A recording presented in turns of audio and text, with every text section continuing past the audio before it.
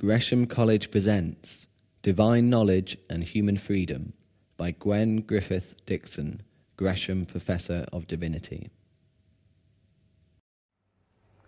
Well, welcome and good evening. It's the last of this year's sessions on the concept or the nature of God that we've been looking at throughout the year. And thank you those of you who've been patiently coming along and attending. I do recognize faces and I do remember you from one night to the next. It's very nice to see people that I increasingly feel are friends. So thank you very much for your indulgence over this year. Tonight's topic is on divine knowledge and human freedom. How you answer a question depends, of course, on the question you actually ask. And the way that you pose the question is influenced by the way that you, perhaps unconsciously, structure the situation in your mind. And then the way that you go on to answer the question starts to affect other issues which you may not have thought were even implicated in the first instance.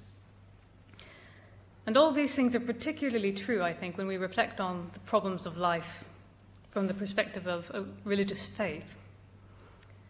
So it's no good asking a Jain, one of the Indian religions, why an omnipotent God permits evil, because they don't believe in a God.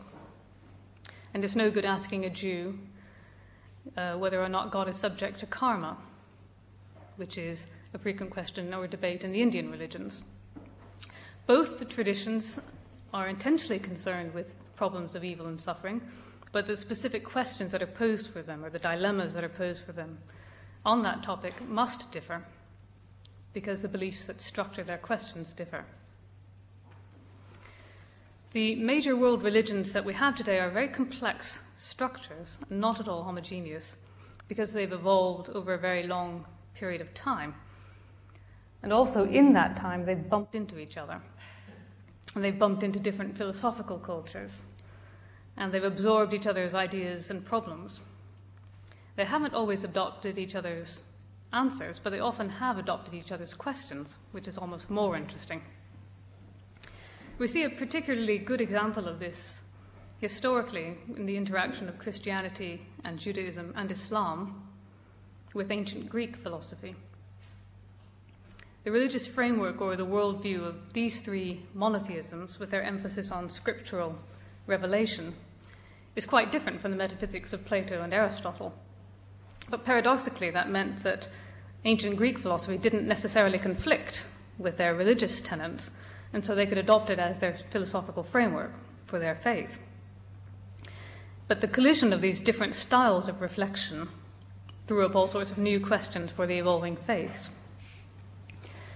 From an interfaith point of view, one thing that's interesting here is to see how the different faiths responded to the same impetus or stimulus of Greek philosophy.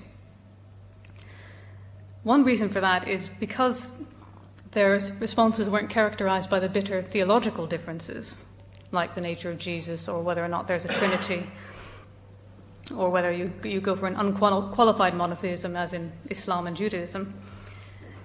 Often it was their shared picture of God that came to the fore when they encountered Greek philosophy. So their responses are often more harmonious than their theological differences might indicate. And one of the best, most elegant examples of this is tonight's topic, the question of God's knowledge. All three of these religions had a powerful belief from their scriptures in the idea that God is all-knowing. And thus far, that doesn't seem too problematic. It seems more problematic to say he doesn't know all. If you believe in a single transcendent God, it seems obvious that he knows everything. Then they came across Aristotle. In chapter 9 of one of Aristotle's works called On Interpretation, Aristotle raises the problem about statements about the future. Can you say that a future statement is either true or false? I'm going to have pasta for lunch tomorrow. Is that true or false now? Or Aristotle's example, which is sadly relevant, is it true or false to say now that a battle will start tomorrow? As Aristotle sees it, what he calls the principle of bivalence, that a proposition is either true or not true, can't be neither or both, either true or not true. The problem arises if you claim that that applies to statements about the future. It's either true or not true now that I will have pasta for lunch tomorrow. The problem is this: if a proposition is true, then necessarily that means reality conforms to what you've said. If a future proposition is true, then it means that it must turn out tomorrow the way that I've said today.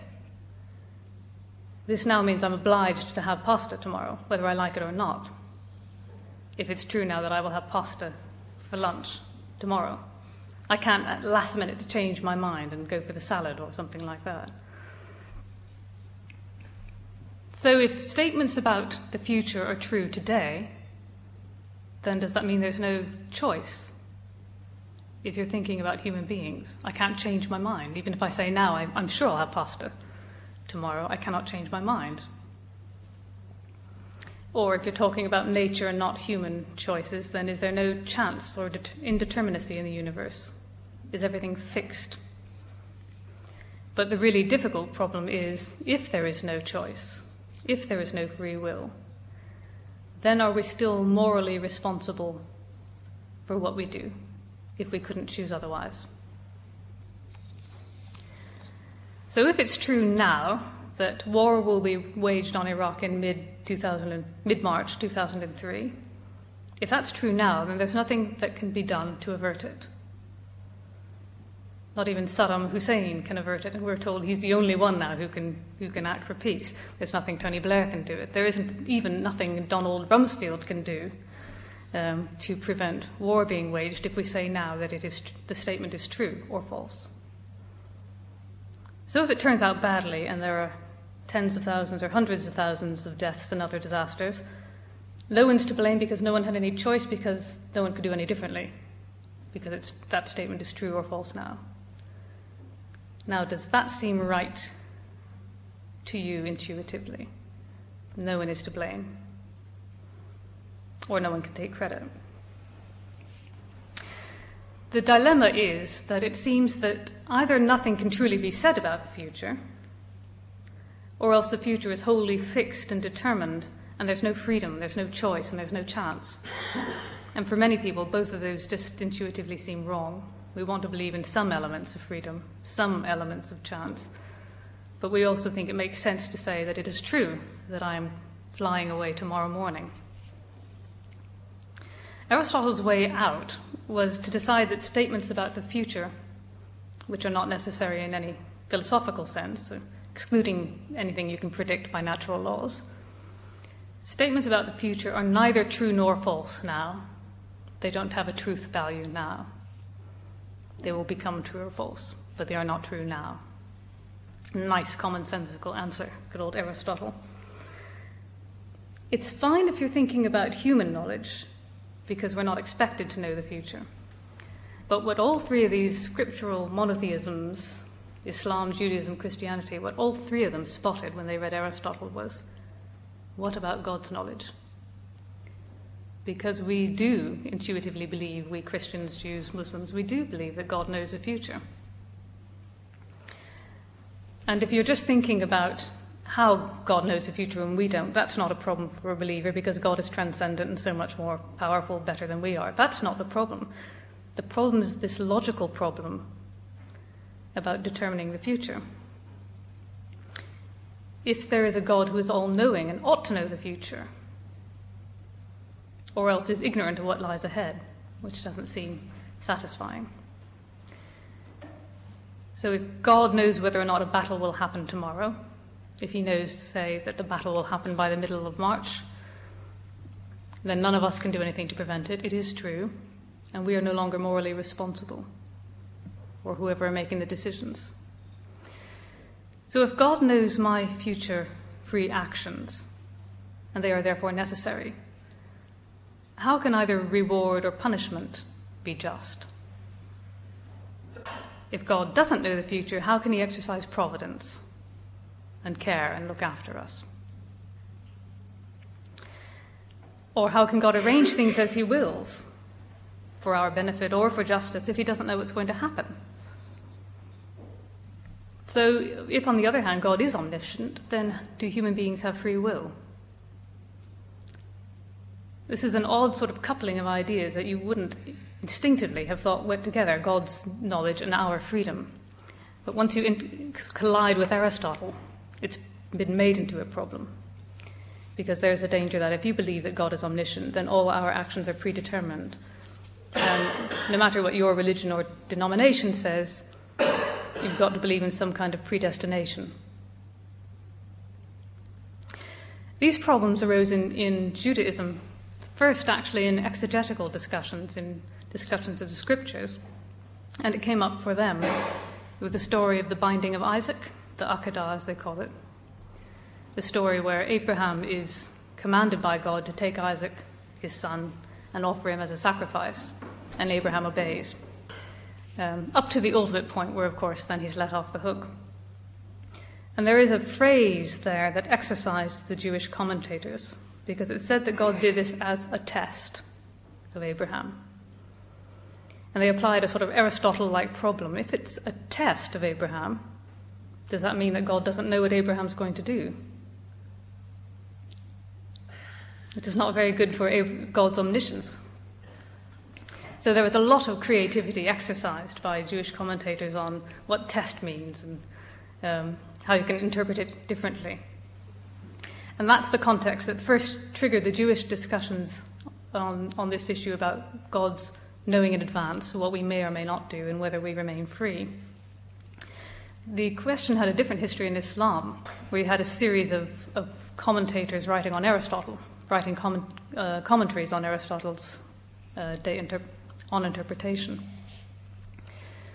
And they really could have got away without this problem to some extent, because although the Quran implies that God is omniscient, saying that God knows all things and all that we do, nevertheless, when God's knowledge of the future is discussed, the Quran is only specific about 5 things, I think, and none of them are our future action. So the Quran never actually says God knows our future free action. So for a sort of liberal streak in early Islam, the way was open for them to say that God doesn't know. We do have free will. It is a genuinely open question. They're libertarians, if you want to call them that. God only foreknows exactly what's specified in the Quran. So he doesn't know in advance what we will freely choose. But that wasn't a mainstream view. Al-Ghazali, in his description of God's knowledge, says, God knows all objects of knowledge and comprehends whatever takes place, from the boundaries of the earth to the highest point of heaven. He is knowing in a way which makes it certain that the weight of a particle of dust on earth does not escape his knowledge. He knows the scurrying of a black ant upon a hard rock in a dark night. He perceives the motion of a mote in air. He knows what is secret and hidden. He observes the innermost thoughts that occur, the ideas that stir, and secrets that are concealed in the heart. So if you take that very broad view of God's knowledge, there's no way out of confronting the issue. In Christian thought, the problem was raised quite early on by Augustine, and then later by Christian medieval philosophers, some aware of the discussions going on in Judaism and Islam, and some just getting it from the Christian heritage. Aquinas put it in his typical pithy fashion: whatever is known by God must be, for whatever is known by us must be, and God's knowledge is more certain than ours. But nothing which is future and contingent must be. Therefore, nothing which is future and contingent is known by God. Within Christianity, this particular debate really got hot and heated and bitter in the Reformation, in the disputes between Catholics and Protestants. And their point of strife shows what the bearing of this issue really is: salvation, in other words. If my actions are totally predetermined, so it's already true now whether I'm going to do something that merits damnation in 10 years, and that's already decided, and when the time comes, there's nothing I can do to prevent it or stop it, how am I responsible for it, and how can damnation or salvation ever be just? Am I just predestined for this? So Erasmus and Luther, for example, in their clashes, clashed particularly on this issue. Erasmus's claim was that Luther's position basically denies free will, because Luther was willing to embrace the idea that all events in the world are actually necessary. They're not open to chance or change. Even our actions are in some sense necessitated, he says. Erasmus's response was to depict the scenario as God willing us to sin and then punishing us for it. And that, in fact, was one of the Muslim objections to their fellows, the philosophers of Basra, as we talked about last time. So this question of what human freedom consists in was a heightened aspect of this particular debate, of what otherwise seems like just a logical quibble. You can see here that it's not just a logical puzzle. It's got very important moral and religious implications at stake for all three of these faiths. Christianity, on the question of predestination and salvation, as we've seen. In Judaism, they often addressed it in the context of the value of the Torah. What sense is there in enjoining someone to follow and uphold the law if they cannot do otherwise than what they in fact do? There's just no point urging people to follow the law. Does that mean then that the Torah given by God is nonsense? That's obviously an unacceptable conclusion. Al-Farabi, one of the earliest Islamic philosophers, raised these issues about justice from the Islamic perspective. It then becomes necessary, he writes, and this is his commentary on Aristotle, it becomes necessary in all religions that in his doing of anything, man has basically no choice. Thus, what comes to him by way of punishment in this world and the next is not due to something of his doing that has come about through his will and choice. Thus, God, who rewards and punishes, would not then be just in his action. But these things are all repugnant and reprehensible according to all the religions, and very, very harmful for people to believe, he says. This debate isn't just historical, although I'm mainly talking about medieval and Reformation people. It's been revised in modern times in the English-speaking world, English, sort of Anglo-American philosophy of religion, in a similar sort of pattern. I think the challenges, this is just my reading of it, but I think challenges have come from atheists as to the coherence of the idea of God, the coherence of believing in a religion at all. And then philosophers of religion, either in articulating these problems or defending against them, unknowingly replicate these medieval arguments and these medieval structures, usually without being aware of them. Certainly, if they're from a Christian tradition, most of them have not been aware of the Islamic and Jewish contributions. But particularly if they're from a Reformed tradition, they're often not aware of all these medieval Catholic scholastics who... So you get a Calvinist putting forward the ideas of William of Ockham and not realizing it until some annoying Catholic scholar says, "Oh, so you're basically an Ockhamist." Didn't know what he'd ever done to justify that accusation. But then if he disagreed with it, he was still a Catholic medieval, but just didn't wish to be. What's interesting is not just that this problem hasn't gone away, nor that it arises in all three of these monotheisms that I've been describing, but further, that the different solutions and problems don't fall into three camps. You don't have the Muslim response and the Jewish response and the Christian response. In fact, you don't even have the Catholic and the Protestant response, though that's slightly truer. The response is cut across faiths, as I've said on various occasions this year. So Jews and Muslims and Christians who all take one solution, Jews, Christians and Muslims who all disagree with that but agree with each other. And the positions are also not divided by epoch, so the medievals all think that, but we know better. As I've just indicated, the debates between, say, Aquinas and Duns Scotus are being replicated in Calvin College in America. Some have tried to resolve the dilemma by giving up one side of the problem, human freedom, or the other side of the problem, God's omniscience. And anytime you're being stretched in two directions, it's obviously the easiest thing to do is to give up one side or the other. So you can give up the idea that God knows in advance what I'm going to have for lunch tomorrow. And you can usually, if you're clever enough, find a way of doing this without actually saying that God is ignorant. And be more diplomatic about it than that. As we just saw, Aristotle's solution was to deny that these propositions have a truth value now. So in other words, a statement about 100 years from now is neither true nor false now. So what you can then do is say, well, if it's neither true nor false now, it doesn't count as knowledge. So there's only true knowledge. There's no such thing as false knowledge. So if it's not true, it's not knowledge yet. And if it's not knowledge, God is not unknowing if he hasn't got it yet. So the denial that future propositions are true or false can provide a way out for some philosophers. We're saying God doesn't know what we're going to do in advance, but that's all right, because it's not knowledge. Versions of that you find in Richard Swinburne and Peter Geach, for example.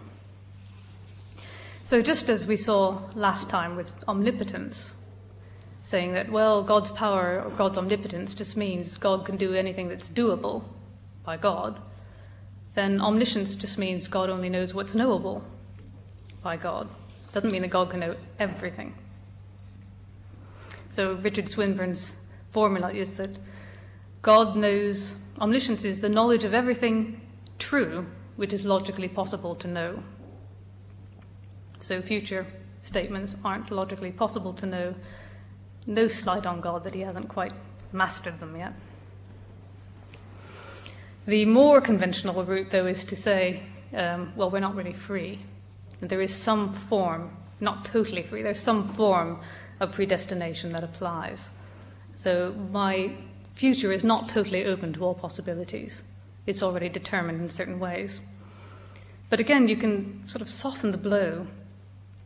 And one way of doing it is the way that Luther took. He distinguished two different versions of what you think freedom is: the liberty of indifference or the liberty of spontaneity. And the liberty of indifference means you've got lots and lots and lots of choices. So if you want coffee, you've gone to Starbucks and there's 20 different kinds of coffee. Now you're really free to have whatever kind of coffee you like. But the liberty of spontaneity is maybe only having one choice, but that's the one you want. So you look at a menu and you choose the pudding you're going to have out of a choice of 3. And when the waitress comes up, she tells you the other 2 are off. You can only have the one, but that's the one you wanted. You've really chosen it. Now, for Luther, this is a solution because there's not really lots of options. You can only go in one way, but you really wanted to go that way. So you can be punished for it. Or you can be praised for it if it happens to be a good thing to do. So you really wanted it. You're free if you chose it, even if you had no options. It's a sort of not the American model of choice and freedom. These solutions have again actually been rediscovered and rehearsed in modern times. Strangely enough, often in ethics, where they're even less aware of medieval debates, I think. Now there's another really elegant maneuver, which can be a little bit difficult if you try to picture it, so don't try to picture it. It was proposed in the Christian tradition by Boethius, but it was also asserted by Avicenna or even Sina in Islam and by Crescas in the Jewish tradition. So again, all 3 of these traditions have had their version of it. That is to say that God is timeless. That is to say, God exists right outside the scheme of time whatsoever. So God doesn't have a future and a past. God exists in one eternal now, so to speak. So God's not subject to the passage of time and the progression of time in the way we are. That means that everything is eternally simultaneous for God. And so God knows everything the way we know something in the present. It's just there. It's present to you. You observe it. He doesn't have to anticipate or deduce or guess what might happen. So if there's no future to knowledge, there's no foreknowledge for God. Just timeless knowledge of everything at once. This is how Boethius described it. His knowledge transcends all temporal change and abides in the immediacy of his presence. It embraces all the infinite recesses of past and future and views them in the immediacy of his knowing as though they are happening in the present. If you wish to consider, then, the foreknowledge or prevision by which he discovers all things, it will be more correct to think of it not as a kind of foreknowledge, but as the knowledge of a never-ending presence. Aquinas has a nice sort of metaphor. He writes, God is altogether outside the sequence of time, being, as it were, a great citadel of eternity, which is altogether at once, and beneath which lies the whole course of time in a single vision. Hence, in one vision, he sees everything that will happen in the course of time, not as though future to him and his vision, but he sees eternally each thing that happens at whatever time. He has another metaphor of a circle. If you imagine us going around the circumference of the circle, we can only kind of plod like that. God is at the center of the circle, and every point on the circumference is equally present to the center. So we see each thing as it happens, but God is simultaneously connected, if you like, to every point on the circle. So God just witnesses what happens. He doesn't, as it were, make things happen by knowing about them in advance. So that's another possible solution to the dilemma. There have been other problems, though, raised about God's omniscience, like what form does God's knowledge take? Does he actually think in propositions that are either true or false? Or how does God come to know things if he hasn't got senses and so on? Does he know by observing things? That would seem to mean that God needs information from us. Does he know what happens in the world by willing it? That would seem to imply that that controls us and impairs our freedom. Or, in fact, the question that someone here raised last time or the time before, can a timeless, changeless God know what happens in the future? Or can he know everything? Sorry, can he know everything? Can God know, right now, Gwen is giving a lecture? He can't know the right now bit. He can't know today is, what is today? Wednesday, sorry. I don't even know what today is. Today is Wednesday. Is something that God cannot know. If he is timeless, there's no today. Or if there is, they're all Wednesday, Thursdays, all happening simultaneously. Now, if these problems have never, ever bothered you, you have my sympathy, but you may have sympathy with Moses Maimonides, one of the most sort of abstruse philosophers, but a nice sort of cynical cutting edge to him. What I say myself, he writes, is that all these difficulties have as their cause the fact that they establish a comparison between our knowledge and his. May he be exalted. For every sect considers the things that are impossible for our knowledge, and consequently thinks that this also holds necessarily with regard to his knowledge, or else that the thing is obscure for it. The philosophers ought to be blamed more strongly than anyone else with regard to this question. Maimonides here is objecting basically to anthropomorphism, to thinking of God as too much like a superversion of a human being. Now, if you believe that God is not just a particularly superhuman person, there is going to have to be a radical difference somewhere between our knowledge and God's knowledge. And just tactically, why not locate these problems right there at the source of the difficulty? Where that difference is that for us it creates a problem, for God it doesn't create a problem. What is a problem for us temporal beings in knowing the future is not a problem for God. There's another sort of Maimonides-inspired solution, another backhanded solution to this kind of problem. Because although Maimonides was a very logical thinker, he had a very laid-back attitude towards contradiction. And in fact, he encouraged contradiction in certain circumstances. He gives a nice list of 7 reasons why contradictions might be necessary or even important. So following him, if you're in a sort of rebellious mood, you could provocatively speculate that philosophers of religion are mistaken in their desperation to show how their concept of God involves no contradictions. How is it possible for God to be God? It's got to be made logical according to human notions of the absence of contradiction. But maybe it's an important affirmation of God's transcendence to say that whatever believers want to say about him does transcend the rigors of human logic. I realize this is a sort of tactic that gives believers a bad name among philosophers, so you might want to be careful taking it up, but it's a thought anyway. I can't help observing that something of the pattern I claimed applied last time is also occurring here. This tendency to start thinking about God and his nature, not in the context of a relationship between humans who believe in God and God, but making it a question about God's capabilities. What can God know and how can he know it? And given what we've said, does he still qualify to be called God? Is the only way to examine the problem questions about truth value and future contingent propositions and counterfactuals and subjective conditionals and all the other phrases that tend to come in this question? What if we explore the question in the context of the divine-human relationship?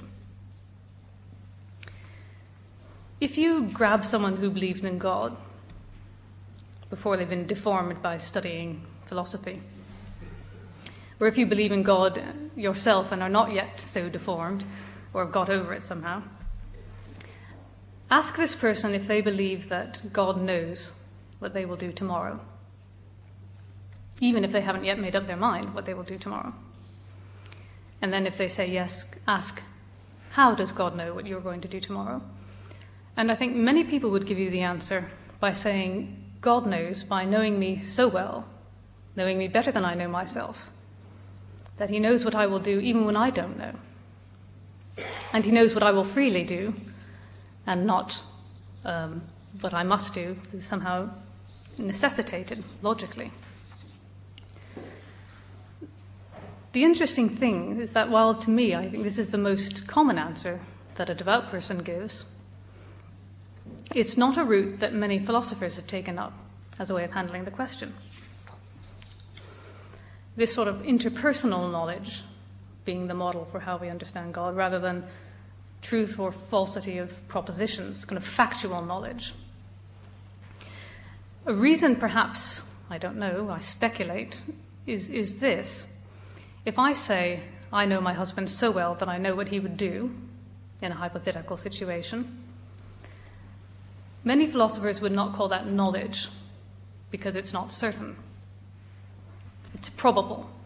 What it is a belief, a very firmly held belief, and maybe a belief with lots of evidence and lots of warrant, but it's not knowledge, it's a belief. So it isn't really possible to know what your spouse or your best friend or your dog would do if he, she, or it were placed in certain circumstances. So the analogy would fail unless you want to talk about God having beliefs, which some philosophers do. They do. They think this is the way to solve the problem. I'm not sure why, because we don't want to think of God having false beliefs, do we? It's not much better than God having false knowledge. But to say that human interpersonal knowledge is not a good model for understanding God's knowledge of us, because our knowledge is not certain, our knowledge of one another is not certain, is simply to forget what an analogy is. An analogy of this kind entails some kind of difference, especially an analogy, no matter how clumsily drawn, between divine and human experience. It must break down at some point. It seems perfectly reasonable to argue that the point at which this analogy between divine and human knowledge breaks down is how much certainty or how much perfection you can have in one's interpersonal knowledge of another or belief in another. So I can be quite certain about saying if my husband was offered a large sum of money to kill our children, he would refuse. And even though as a philosopher I have to say I know this is not 100% certain, on a witness stand, in a real-life situation, I wouldn't admit any doubt, not even as a sort of quibbling philosopher.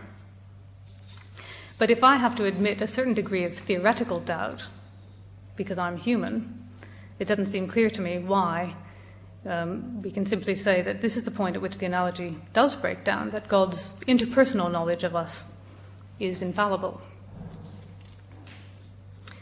Given that God is transcendent, one of the chief differences between us is that whereas I possess a high degree of certainty in a certain case, God possesses complete certainty in his super comprehension, to use a wonderful medieval word, a word coined by Molina.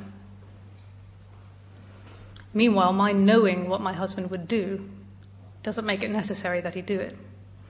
And in the same way, God's knowledge of future possibilities based on this kind of intimate super comprehension, rather than the necessity of propositions, is certain but is not coercive. A final development of this style of thinking could come again from an inspiration from Aristotle. Might as well. He's the one who created the problem. He might as well help us solve it. God thought that, very strange Freudian slip. Aristotle thought. God only believed. Aristotle thought that what God knows is himself. In fact, that's all that God knows for Aristotle. Because Aristotle didn't like the idea of God knowing trivial things, like what I'm going to have for lunch tomorrow. So Aristotle just thought the divine contemplated itself at its own divine essence. It knows its essence, it knows its ideas, and that's what God knows for Aristotle. Most believers after Aristotle find that unsatisfying, a little bit cold, a little bit limited. But there's ways that you can take it up and transform it, and philosophers in all three faiths did. Even Rushdie, Maimonides, and Aquinas, to name people I've named before. And they said that God knows all by knowing his own essence, which reflects the whole of reality. So if we think of ourselves not as some alien object over against God, but if we think of ourselves as taken up in God's being or God's essence or God's experience, then God knows what it is we are knowing and experiencing simply by virtue of being God.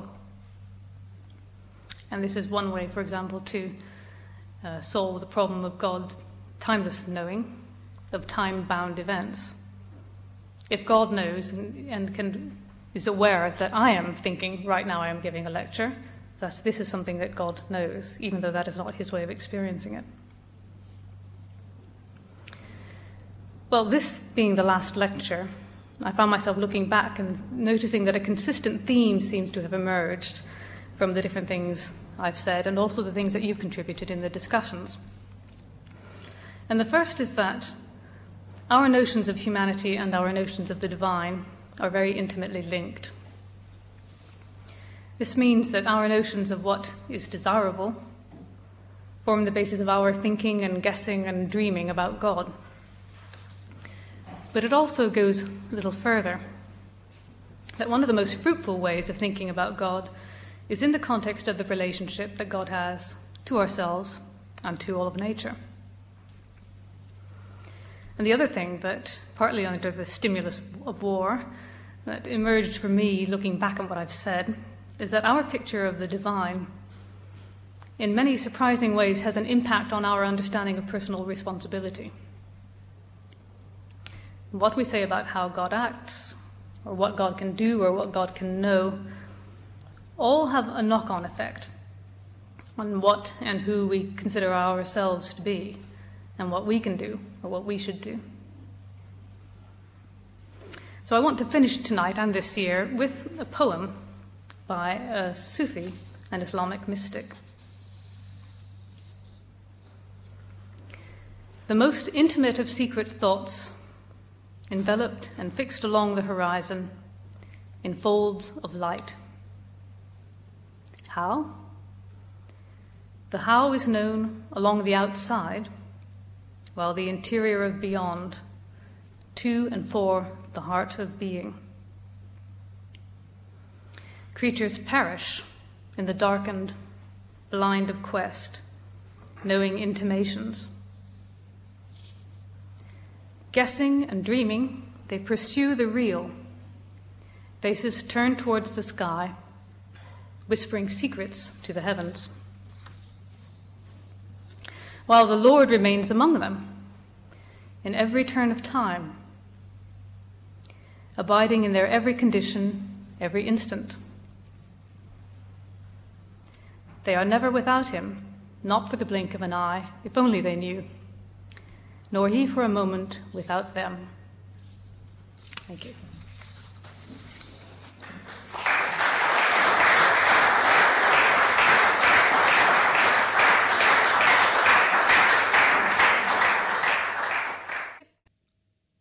For all information, please go to our website at www.gresham.ac.uk.